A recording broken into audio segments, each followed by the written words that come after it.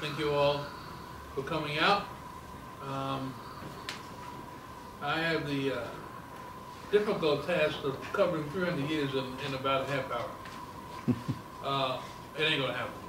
Not in a thorough, detailed way, but in a sort of overall understanding and appreciation of what would have taken place. I'll try to do my best. Esteban mentioned the book by William Z. Foster, which is the basic text that I'm using to write, and it's a very thorough history, including a lot of data and statistics. You can see from the Xerox pieces that you've been given, lots of good data and pieces. Like, who knows that the average slave trader, when they went to Africa, they only paid $50 for a slave, and when they got back, they sold it. They made 1,000% profit in many cases, and it's in the book. Things, just marvelous things that show the inner arguments that went about in the Congress, in the Constitutional Congress, and what in fact in a global and in a historic sense was really taking place with the system of slavery.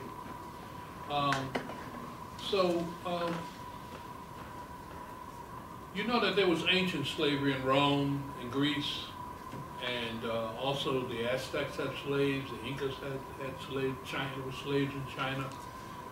Slaves built the pyramids. They also built the wall on Wall Street, and they built the White House. Slavery has played a huge role in the development of this country and in the world. But ancient slavery was one thing. What we were experiencing in our country and in this hemisphere was modern, what they call modern slavery, which was slavery that came about at a critical time of development of capitalism. And therefore was really a capitalist project. I don't know how to put it. It really was invented and encouraged and built to further the development of capitalism. Not only here, but in England, Scotland, all over Europe, France, Greece, all over Portugal, all over the use of human slavery to foster wealth and to build the fundamentals of the basic economies around the world was a common practice. But usually, this place was a colony of England, and usually, when they would settle an area, they would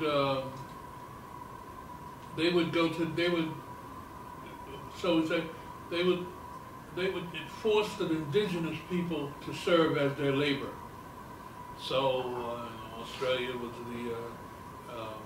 the Aborigines, and here it was the Native American Indians. But they couldn't do it with the Native American Indians. This was their land. They were not inclined to be stationed in some plantation, picking cotton or whatever. They were in a hunting and gathering stage, many of them, and they just didn't fit. So the policy of the Indians became what? Genocide. Genocide. Yeah. And what they did to the Indians was another crime against humanity, including spreading disease among them, hunting them down, murdering and destroying whole tribal groups, leaving them without the land that they owned, that was their land. But they did try to enslave some at first, and it didn't work, as I said. But that meant that the Native American Indians not only didn't like these people who had come and settled and wanted to enslave them, they were ready to do war with them. And the African slaves who came were able to get away from slavery because of the Native American Indians offered them a place. The Maroons, they call them. Some they intermarried in some cases, and that's how they got all over this hemisphere. From the first presence of slaves, African slaves on this continent, in this country, was in 1526. That's before Columbus and all that. Portuguese were way ahead of everybody in getting involved in international slave trade. This was the Spanish, rather, in this case, explorer Lucas Vasquez de Ayllón, who, with a group of white settlers, settled in and tried to set up a colony at the mouth of the PD River in South Carolina.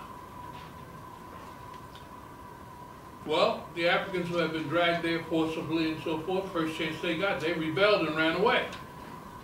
So much for his little colony.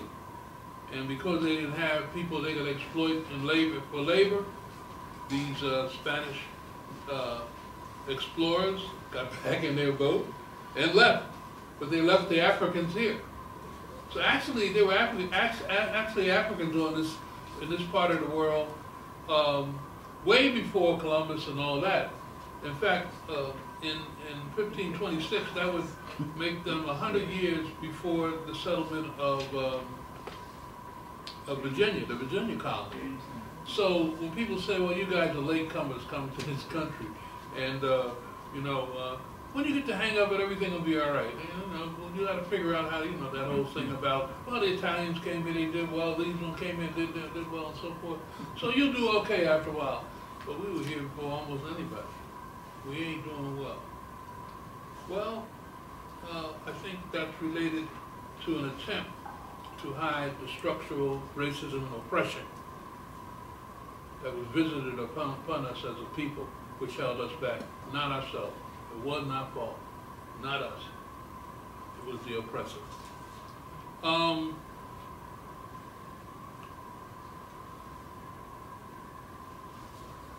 Moving on.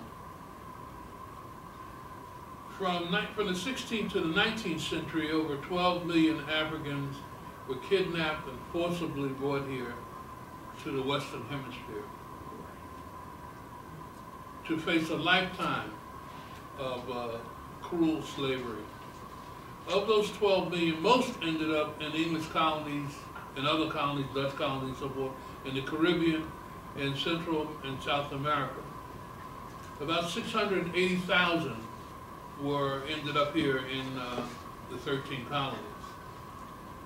By 1860, which was a year before the beginning of the Civil War, on the eve of it, the slave population had grown to 4 million.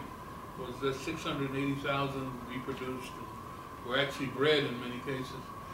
And out of a total population of 31 million, 4 million were African slaves. They were more than 10% of the population then. Marx said that capitalism came on the scene dripping with blood. And modern slavery, that certainly describes what it was. It was a capitalist creation, as I said. The Western Hemisphere colonies were fertile land. This country was fertile land. And the main production in this economy was agriculture. So you needed a workforce. I mentioned about the Native American Indians. But did you know that there was the import of large numbers of white slaves from Europe? They called them indentured servants, though, because when they came, first of all, where did they come from? Many of them were people who had been arrested or whatever, either framed up, we don't even know, put in prison and said, okay, you can either spend 6 years in this harbor prison or go to the colony and work your way out. And after you go there for a period of time, you will be free to go forward, but you won't get paid. You just have to be, you'll be a worker, you'll get a job, and you'll have to be a slave. And large numbers of whites from Europe were forced into that situation. And some weren't criminals at all. They just happened to be out in the street at night. And then literally, they had bands of thugs who went around, whacked them in the head, or got them drunk, and they woke up and they were at sea. What's this? They didn't know where they were going, they didn't know what was going on or whatever, and they ended up and they got off the boat. You were indentured servant, and they had to work several years. some as much as 6 years on usually agricultural work. And at the end of it, in some states, like in Virginia, for example, they had a rule. When you finish, you get not only a piece of land, but you get a plow and the workings to start your own. These folks, a lot of them were the beginning of our white working class, or working class at the early stage. And so when the first Africans came, not all of them, but some of them were also made indentured servants.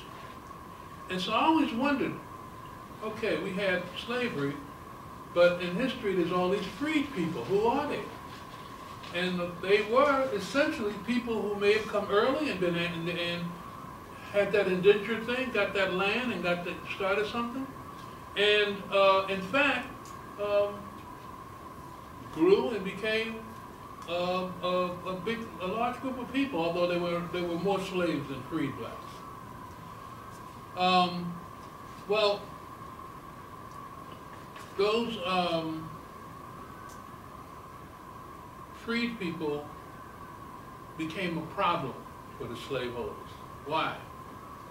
Because when they would get themselves settled, get a family, raise children, they set up their own schools. Some of them became successful for it, and relatives. Some they even become what at the time they called rich. They still faced discrimination and racism. They were not equal, but they, in fact, had a chance to work hard and achieve something and to get a standing in society. They started newspapers. They formed their own churches. They had all kinds of civic organizations and stuff. And the main thing, though, is that they became an organized voice against slavery itself, but they obviously could do what the slaves couldn't do. And so the slave owners said, wait a minute, we are creating our own downfall here. And they passed laws in key states. Virginia is one of them. And in 1661, the Assembly of the colony passed a law continuing indentured servitude for whites, but that black slaves would be slaves for life. And that became the rule, dripping with blood. Why did this horrible system, the middle passage where, the slave was given a 6 foot by long or 2 foot wide slab to sleep on in the bottom. And you might think, well, maybe they had 30 slaves. Hundreds of slaves were in some of those ships. They weren't the biggest ships either, but they packed them in. And no sanitation. Anybody know how long the trip was back then to come across the Atlantic? 3 months? No, not that long. But well, it depends on in the book. Depends on the weather. Say it again. It depends on the weather, but Yeah. It contributed to. Could be maybe from 3 to 6 weeks. And not only that, it wasn't just the weather. I mean, some of the ships didn't make it because of the storms they run through. They didn't have radar. They they were just coming. But on top of that, there were also pirates who would attack these ships, and mechanical problems, all kinds of stuff. But most of them made it. But it was a tough thing. But that wasn't true about the Africans. When they got sick on that boat, they were thrown overboard, and they got sick. Dysentery. There was this eye disease once that Foster mentions that everybody on the boat got, including the crew. They were actually flying guiding the boat blind, that nobody could see. But after some days, you got your sight back. I forget what the disease is. It's probably still around. And yeah, that's what's in the book. Yeah. Well, you were pronouncing. I was scared too.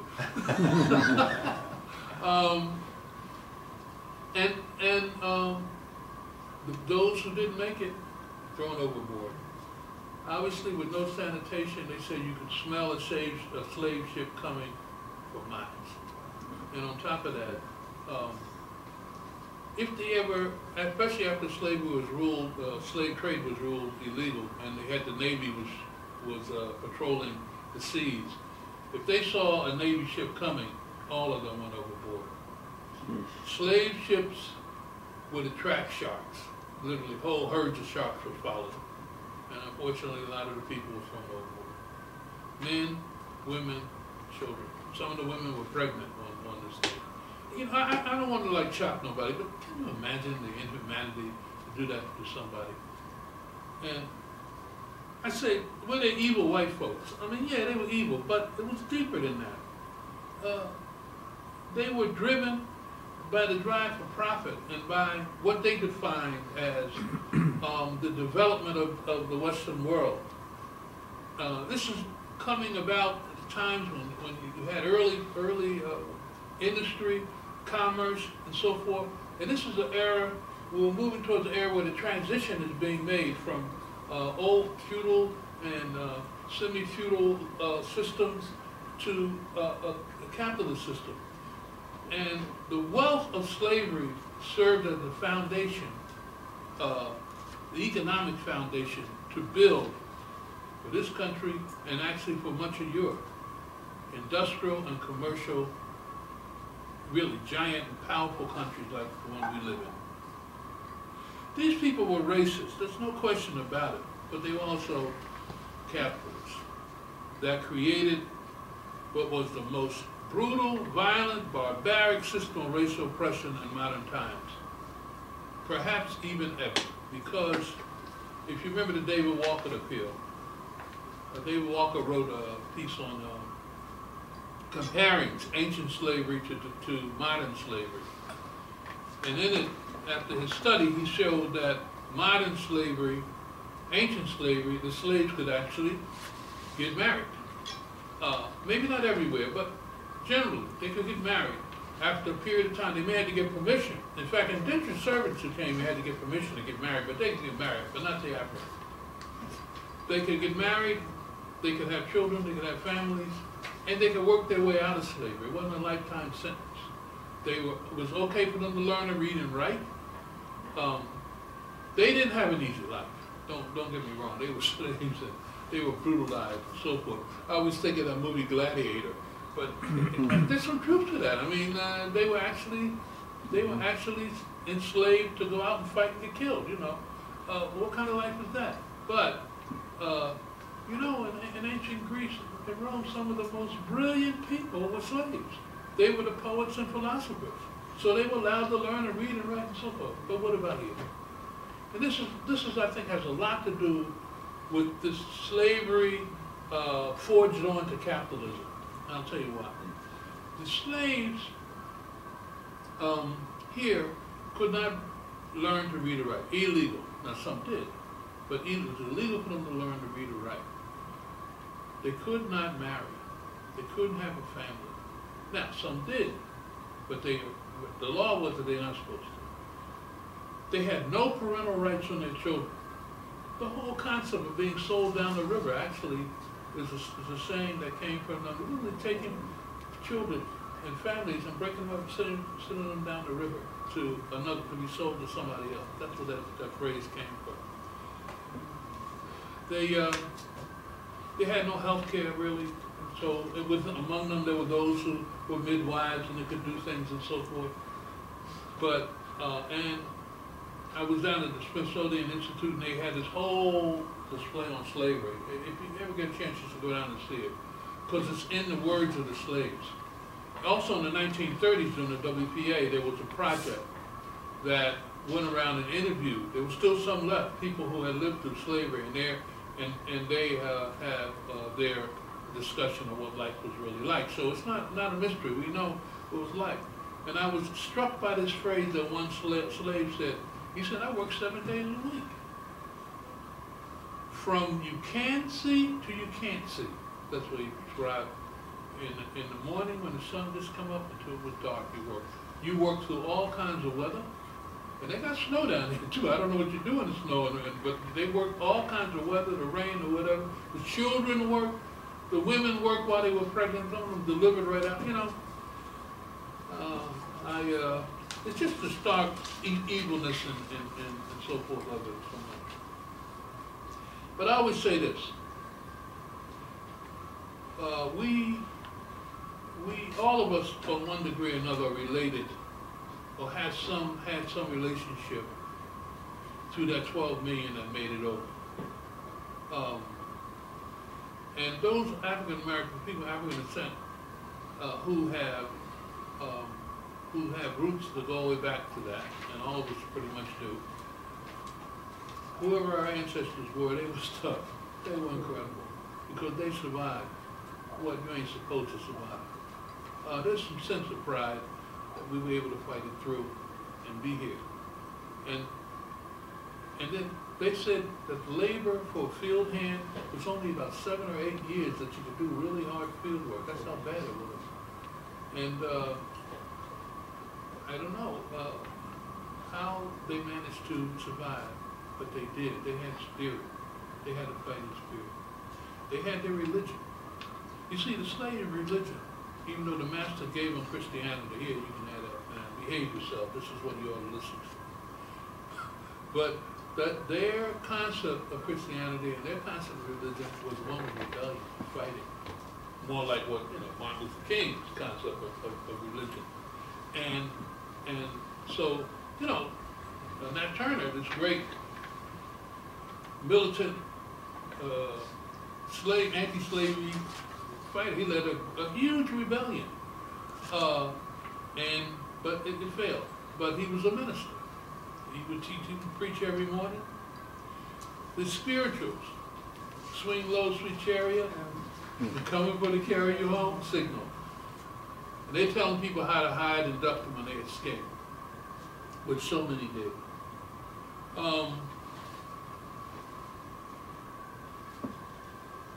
But dripping with blood. And the profits made from slavery were dripping with blood. I mentioned that in 18th century, slaves from Africa, cost $50. When they got to the West Indies, they could get anywhere from 400 or whatever for them. One captain, this in the book, said that even if he lost 2 out of 3 of slaves coming over, he said he'd still be a rich man when he got here. That's what this thing was worth.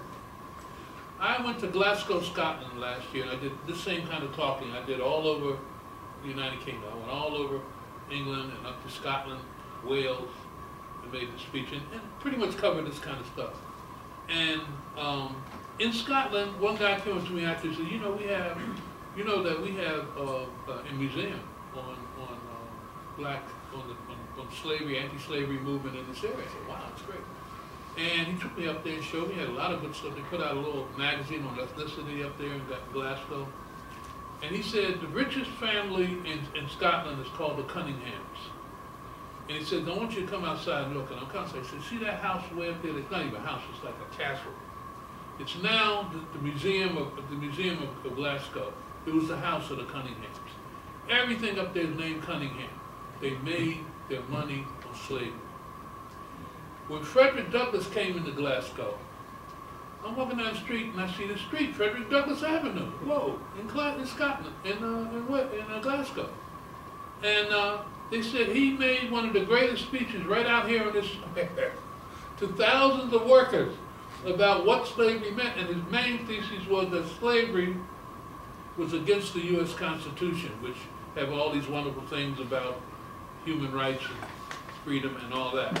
And he argued that, and that was not accepted by the establishment. But Frederick Douglass made that speech there. He also made it other places. He made it there. And I went down to a place called Newcastle. Coals to Newcastle. It's a coal town. And right near there's a place called Tynes, something on Tynes. And I figured that's close to my name. It's probably where our slave master came from. It's T-Y-N-E. I'm T-Y-N-E-R, so I'm figuring out, yeah, that's where it came from. The lady who paid for Frederick Douglass's slave, to get him out of slavery, lived in that place, that town. A Scottish woman who was moved by his speaking and was moved by the struggle against it, so on. The whole world was turned against slavery. The British ended slave trade earlier. Slavery was outlawed in Mexico. And you should know that nobody hardly talks about it, but Gerald Horne wrote a book about it, about how many slaves, when they escaped, they didn't try to go all the way north. They went south. They went to Mexico, you know, where slavery was eliminated. And at one point, one president of Mexico, this was a little further along in history, invited people of African Americans to come down there and form a colony. There's an area in Mexico which is predominantly black. I don't know a lot about it, but I'm told that it was in that book anyway. I mentioned that right here in New York City, the slaves built the Wall Street. They built a lot of the famous structures around here. When they built that, they were building a building down on Wall Street, a big bank building or something, one of those 30-story things. And when they went to dig to excavate, they discovered all these bones. And they were actually, the old building that was there was sitting on top of a slave graveyard. You all know that story here in New York, right? Mm-hmm. And but the anthropologists and geologists stopped them from going further. They collected all the bones and they studied them. And these were not agricultural slaves. These were just hard labor slaves. And they discovered all kinds of injuries that people were suffering because they were carrying heavy weights, including children. They found a skeleton of a 14-year-old child whose bones were all screwed up, all distorted because he was some kind of a pack mule. They were putting stuff on him to carry it and so forth. Am I getting too graphic, this stuff? I think we shouldn't let them forget this stuff. I don't know. And after the invention of the cotton gin, which in Apthecker's book, he writes that the cotton gin was actually invented in a crude form. The first drawing by a highly skilled slave did the first drawing of it. But Eli, what's his name? Whitney, right? Whitney. Yeah. Was it? Eli Whitney? Whitney, yes. Yeah. Eli Whitney, in fact, took it and developed a sophisticated thing. Now, the cotton gin, actually slavery was kind of waning, some people say. I don't know if that's true or not. They were. Some people say that, the historians. But when they found, it was living on tobacco, indigo, sugar from the Caribbean, and some degree cotton, and all the good stuff. The world wanted, and this is a very fertile area of the world, and so forth. But when they were able to separate the ball from the stem of cotton, and therefore made it possible to produce a huge quantity of cotton, it was such a comfortable and wonderful fabric. The whole world wanted cotton. And so cotton became king. And once cotton became king, the slave owners were just raking in the dough. They were just pouring in the money. And as far as they were concerned, as much land as they could get their whole hands on and plant cotton, the more it was unlimited. They actually had a plan, or pushed a plan, that they wanted from the southeast all the way over to the Pacific, which were mostly territories then, to be a slave state. And that's west. But going south, they wanted to go all the way down to Brazil, where there was slaves down there, but to do cotton all the way around there. That's the nightmare that they came up with in order to further their wealth and power and so forth. Well, in time, people questioned the moral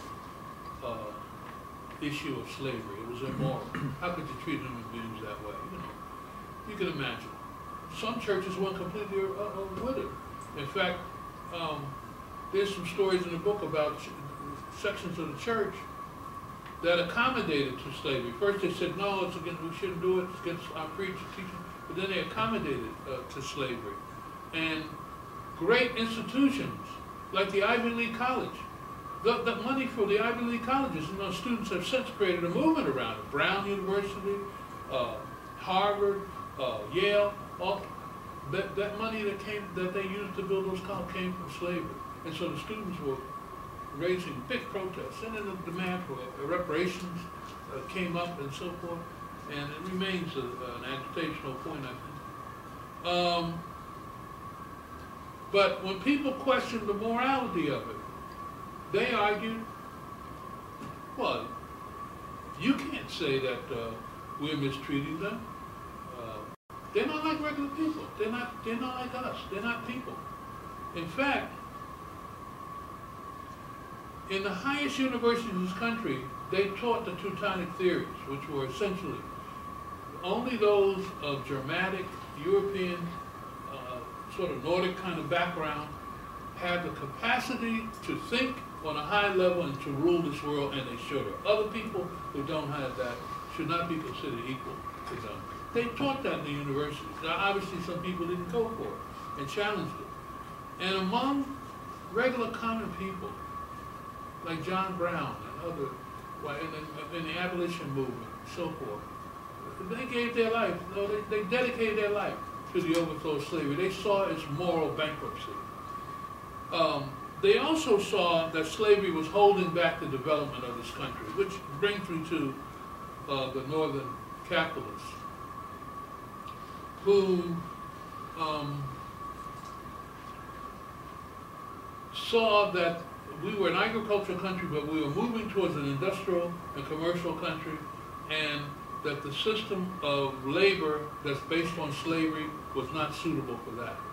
And on top of that, they needed a national economy to be able to successfully exploit the riches of this nation and build their wealth up and so on. And the slave companies, the slave owners wanted to move to the West and all that, and they, on the other hand, wanted slavery to not spread. And there's another thing about cotton production. After, I think it's 2 cycles, it destroys the land. It takes the land a long time to recover. So they have to keep spreading in order to get a fruitful crops. So so spreading became their bread and butter.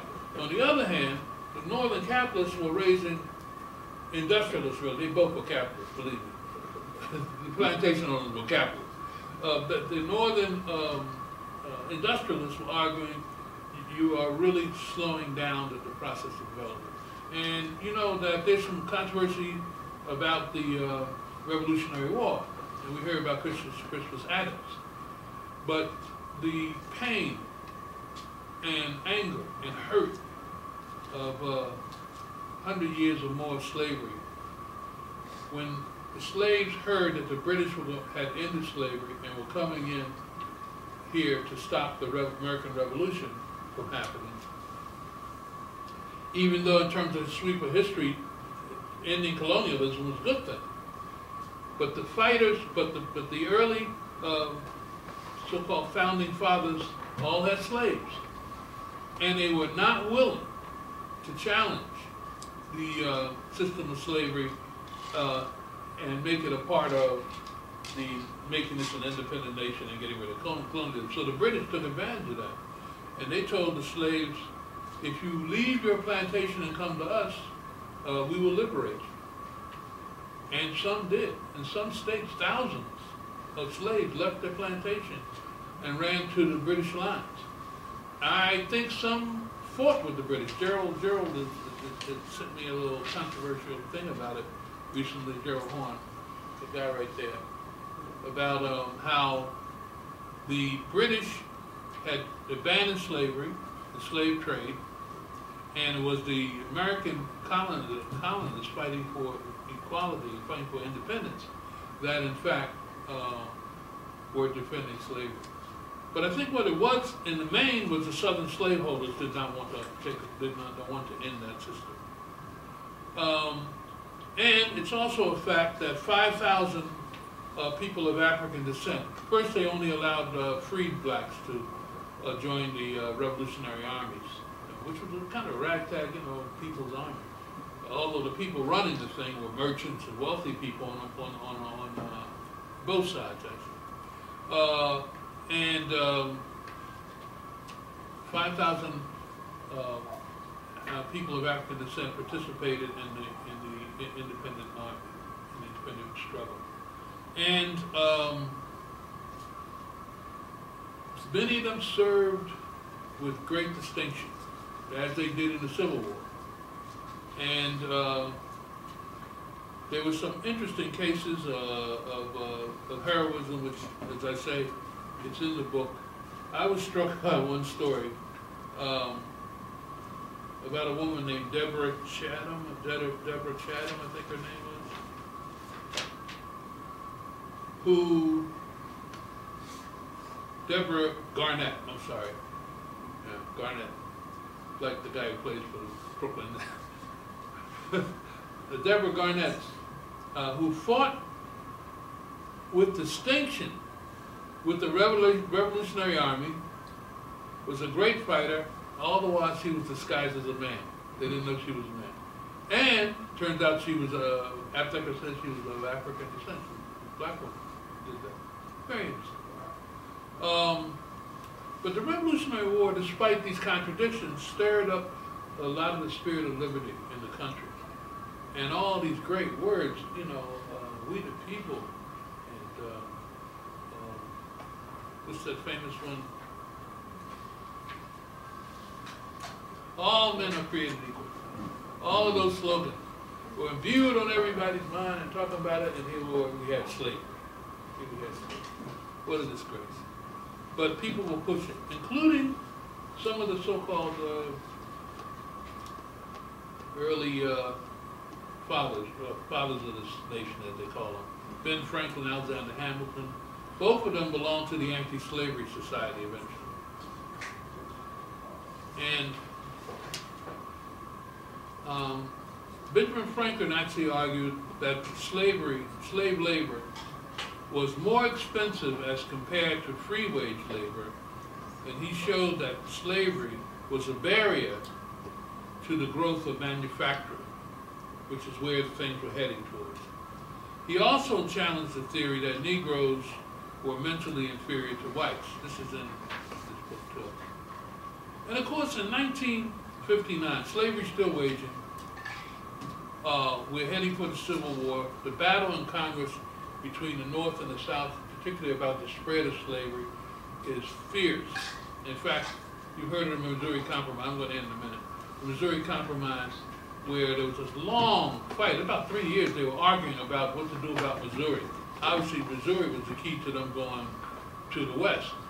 And the Northern capitalists and the people didn't want them to spread slavery. And so they were against this. So they argued, and the final solution was they could go so far into Missouri. One part would be have slavery, and the other part would not have slavery, be a non-slave state. But the southern plantation owners had dollar signs in their eye, you know, or whatever the currency. And when they lost these battles in the Congress, that's when they started succeeding from the Union. And as a result, the split was gone. And the arguments that were taking place in the Congress, in the Revolutionary Constitutional Congress, were now about to go into a real war. So, in 1861, the South, in a very unscrupulous way, wars unscrupulous, decided to fire on Fort Sumter, and there was a sneak attack, and they basically declared war. It was really an armed attempt to overthrow the new republic. It was a counter-revolution from the fight of the revolution. And it's kind of what's interesting. They always accuse the left of doing stuff like this, you know. And really the truth is that the coup people, the people who do this stuff throughout history, have been the most reactionary elements. And these southern planters were that. Well, I'm almost done. I want to mention the spirit of John Brown. In 1859, John Brown and a band of, I think it's about 15 of them, went into Harper's Ferry in Virginia, which is now West Virginia, I think, and took over the armory in this town, and actually took over the town for a period of time. And their plan was to start a rebellion. By the way, they had slaves in their rights, and they had his family, his sons, and really mainly farmers, you know, from Kansas, I think they came from, where they had big fights against the slaveholders. And they were now going to take over, and they were hoping that their action would cause a spontaneous rebellion among the slaves, who in some places outnumbered the farmers, the owners. And it was a noble idea. But as Frederick Douglass, who was a good friend of John Brown, he spoke of going to visit John Brown in his house, and he said John Brown was truly a decent man, and I'm paraphrasing, he said, I detected not 1 ounce of racial hostility or ignorance among them. I put my feet under his table, I was at home, as that's what Mr. Frederick Douglass said. But he also said that he had heard about this thing, what was going to happen. He told John Brown that it's very courageous, but it's not going to win. He said it's not going to win. It's premature. It's not going to win. Well, they sent the National Guard in. They stood off, tried to hold them off for a while. And I actually went to Harper's Ferry. If you ever get a chance to go by, it's not far from D.C. It's amazing. It's like a federal park. And the library is full of left-wing literature. I don't know if they know it or not. On John Brown, on slave, on Du Bois, they got all this stuff in there. And it's cheap. But if you go there, you get this sense it's just this little place. And this little barn where they defended themselves. And by the way, 2 of them escaped, including one guy, an African-American guy. He took off. He got up the mountain, got away. Another one got away. They went to Canada. But others were killed, and John Brown was seriously wounded, you know. Eventually, he was hung, and a whole bunch of others were hung. And it was a defeat. But was it? Because 2 years later, thousands of soldiers marched from the north to the south. What were they singing? John Brown's body lies a moldering in the grave, but his truth keeps marching on. And in a sense, that act of martyrdom on his part. And by the way, there's this beautiful scene where he's on his way to the gallows, and he's walking by, and there's this African-American woman with a child, and asked him, would you kiss my child? Like that, you know, and he did. And it's this beautiful moment. In the literature, it's very moving. And then he walks. They hang him.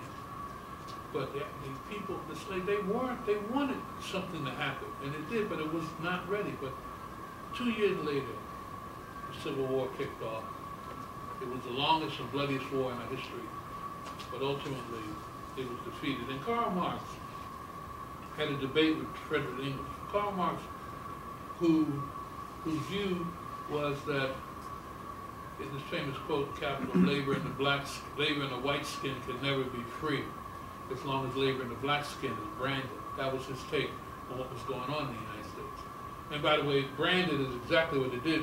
When they got to the West Indies, the first thing they did was put a hot iron on them to establish their ownership. But he said, and he wrote for the New York, I think it was called the Herald something. He wrote regular column. Huh? Herald Tribune. It was the Herald Tribune, okay.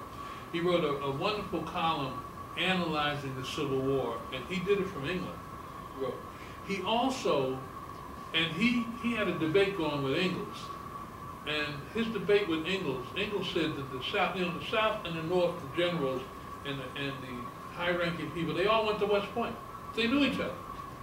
So, and he said the South had been more prepared for this war. They struck first. They are militarily superior to the North. The North is going to lose. And Marx said, my dear friend, you are wrong. The North is going to win because they got history on their side. That stuff is going to die. Meantime, Marx spent his time on the docks of Liverpool and London defending, organizing the workers not to accept goods from the slave-holding South, which is where they made a lot of their money going into England and so forth. Mm-hmm. And he organized his workers, what was it called? Workers, it was a workers' organization. I'm sorry. But That was the father of Marxism and of our party and communism and so forth. And that is a great, great tradition. That in that period of great turmoil and difficulties, that he stood on the right side of history. And that's what we do. Okay.